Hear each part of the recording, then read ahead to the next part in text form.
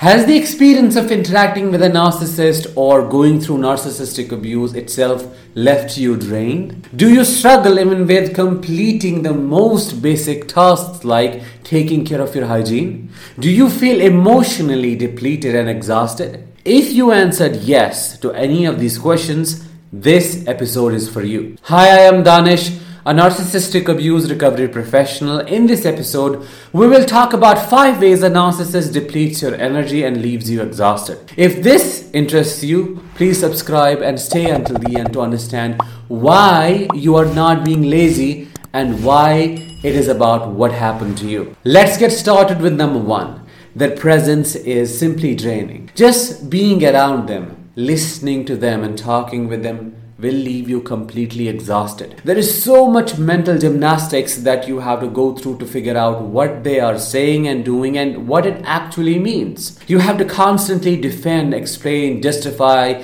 and explain yourself simultaneously. There are so many balls to juggle, so much information to process, and on top of that, your own emotional destruction that you need to take care of while figuring out how you can get yourself out of the rut. Their presence creates an overwhelming demand for energy and attention. They do not care if you're willing to give, they just take it, prey on you, and leave you dry. Even if you are in the best mood and have your day planned out, interacting with them leaves you feeling depleted and causes physical and mental exhaustion. You take days, weeks, and sometimes months to recover from just one interaction. What you encounter is an absolute facade, and the interaction between real and unreal happens at the expense of your energy. The pull they create surmounts to that of a black hole, which sucks everything in and leaves no trace of where it went. Number 2. We all exchange energy with one another, but Narcs have negative and low energy. They must therefore feed off others to function. It's like a parasite that puts its fangs into you and sucks out the life force. An actual energy transfer happens between you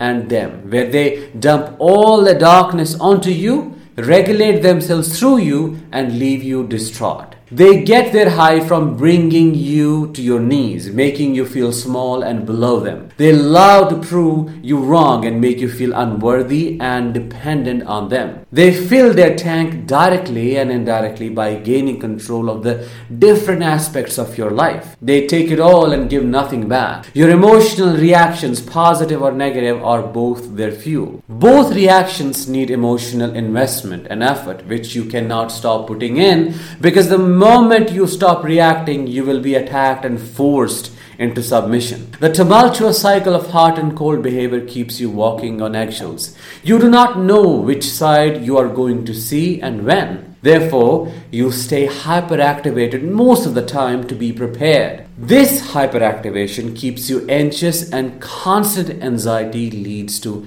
adrenal fatigue. More about this in number 5. Number 3. Another way narcissists drain your energy is by sleep deprivation.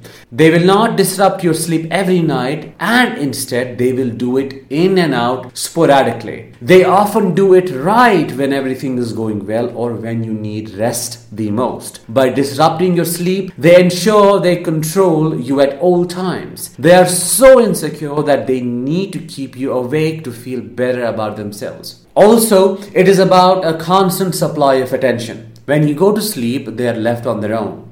They have no one to distract themselves through. So they wake you up and create chaos to keep the focus on themselves. They can't see you at peace out of jealousy. So they must disrupt it and keep you suffering. The ultimate goal is to never let you fully relax or experience tranquility.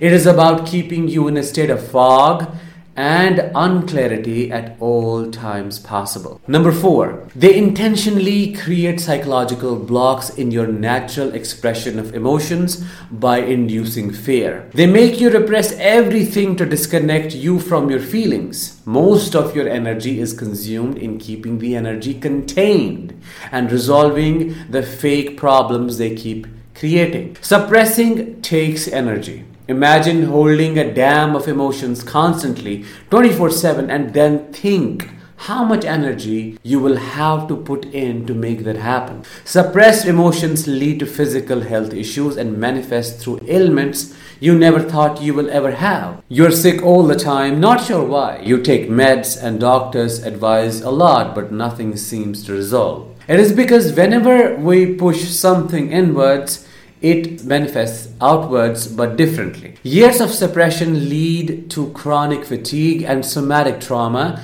that doesn't get better just with physical rest. Number 5 and the last one. Exhaustion also comes from having to keep your guard up all the time. Your body is flooded with a cascade of stress hormones like cortisol, adrenaline, noradrenaline, etc. And not only that, your dopamine, oxytocin, serotonin, and endorphin levels are also changed due to the trauma bonding induced by their hot and cold behavior. You lose the capability to regulate yourself without their presence. As a matter of surprise and shock, they become the one who causes pain when they are being an asshole, and they also become the person to bring you relief to your nervous system when love bombing you again. You're constantly juggling good and bad memories, ruminating and wondering who the real person is and what side of them is their real personality. If this complexity wouldn't cause fatigue, then I don't know what will. Moreover, you're constantly watching what you say and do to prevent adding fuel to their fire and minimize their abuse and suffering they could put you through. In a nutshell, they are restless and chaotic, so they create the same in your life. The only difference is that they thrive on chaos, but you do not, and that is what fatigues you. Did you resonate with this episode? Let me know about your experiences in the comments below and help other survivors feel validated. Also, make sure to drop a like, subscribe, and share this episode with other people who might need this. That was it for today. I'll talk with you in the next one. Till then, let the healing begin.